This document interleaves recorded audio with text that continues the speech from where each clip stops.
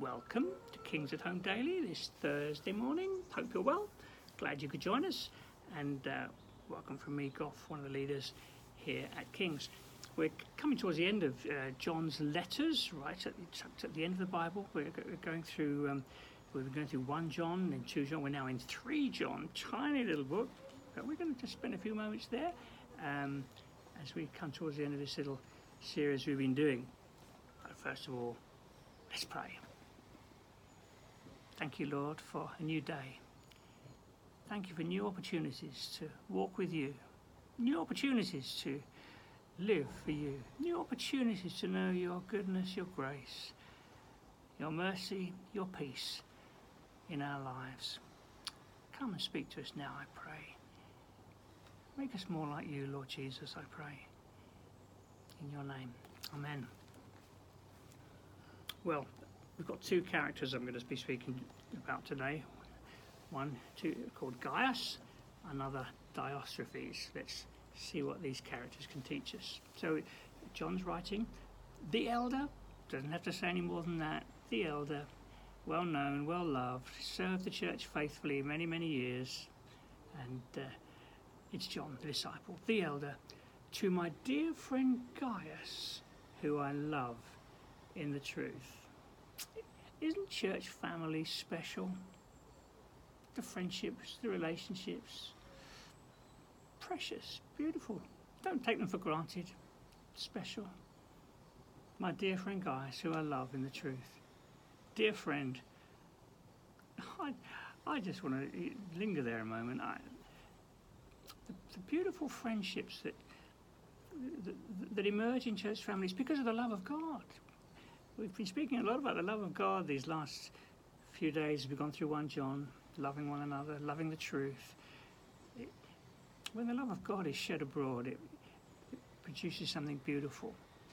And our friendships are very much a part of that. Dear friend, I pray that you may enjoy good health, that all may go well with you, just as you are progressing spiritually. It gave me great joy when some believers came and testified about your faithfulness to the truth. Isn't that special? Commending this dear man Gaius. He's in the Bible because of his kindness, his love for the Lord, and his faithfulness. And you know, at Kings, having been here quite a long while, over 30 years, there's many men and women faithful. Just so dependable, serving church family, week after week, year after year. Precious. Very special. Something often unseen, often not commented on, but nevertheless very precious. So if you're one of those faithful Kings folks, bless you. Special. So here we are. It gave me great joy when some believers came and testified about your faithfulness to the truth, telling how you continue to walk in it. That's the Christian life, isn't it? Walking in the light, having fellowship with one another.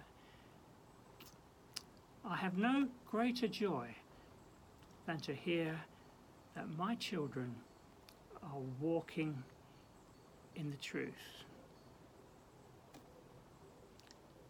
Leaders can have all kinds of ambitions,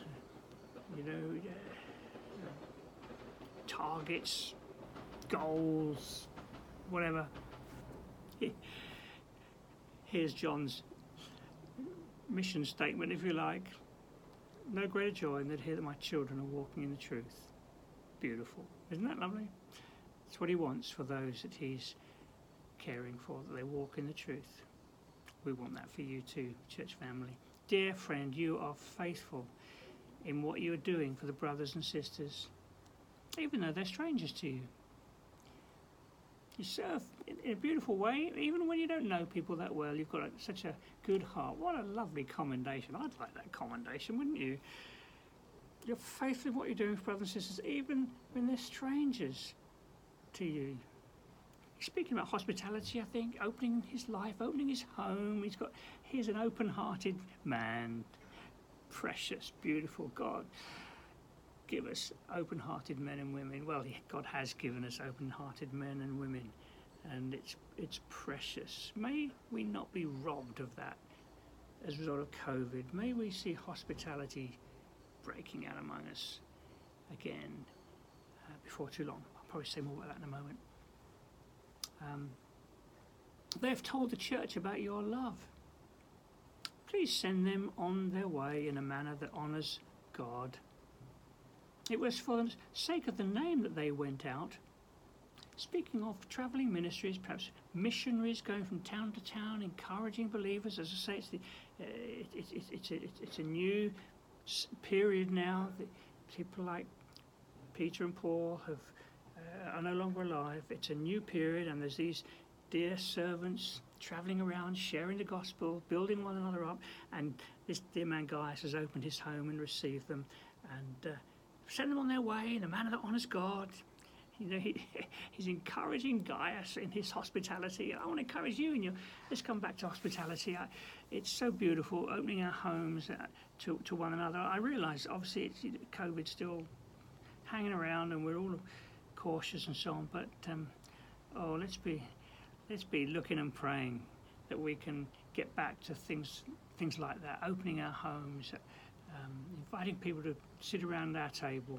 I may have said this before. I'm sure I have. The family here at King's used to prepare more food than they needed on Sunday, so they could invite people round. Hey, come and join us. Come and sit around our table. What a lovely thing. We ought therefore to show hospitality to such people, so that we may work together for the truth. So this is the outworking of love that's been spoken of so much through these letters. Love demonstrating itself in the way we treat one another, the way we open our lives and our homes to one another, even when we don't know them very well. We now move on to another character. I wrote to the church, but Diotrephes, who loves to be first, this man's got a bit of a pride problem, will not welcome us. So when I come, I will call attention to what he is doing, spreading malicious nonsense about us. Oh dear, gossip. How gossip damages the church family. Hospitality blesses the church family, builds it up. Gossip tears it down. Beware, beware, beware. Gossip.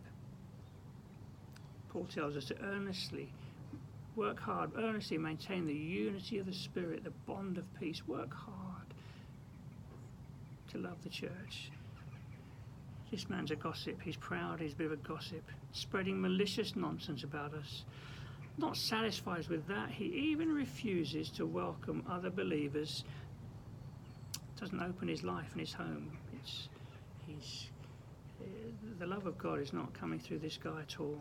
Oh God, may we not be at all like that. He also stops those who want to do so, puts them out of the church. He's obviously got some sort of leadership capacity, this guy. Oh dear, and he's spoiling this community that are supposed to be loving one another and opening their homes to one another. We move on to another character. Anyone who does what is good is from God. Anyone who does what is from evil has not seen God. Here's another character now. Demetrius is well spoken of by everyone. Oh, that's good. Here's another character who, as I say, is of good reputation, a blessing in the church family. Let's see what it says about him. Even by the truth itself, we also speak well of him. You know that our testimony is true. So John's just picking out individuals, each one important, playing a part. As we close this morning, my time's gone. Let us be like this dear man Gaius or Demetrius, and not proud, unwelcoming Diotrephes, who is a bit of a gossip and spoiling the church. Lord, thank you for church family. Thank you for this dear man Gaius. Thank you for the many, many, just like him, men and women, who are such precious parts of the church family, building the church family up simply through loving one another, opening their lives and their homes. Lord, keep us from gossip, keep us from having closed hearts. May your love flow through us. And I do pray, may hospitality, may it break out among us afresh as we come through the COVID time back into more normal times. Lord, please, may your love be shed abroad through us, the way we live and love one another. I pray in Jesus' name. Amen. God bless. Have a good day, and I'll see you tomorrow morning for our last little study in John's letters. Bye now.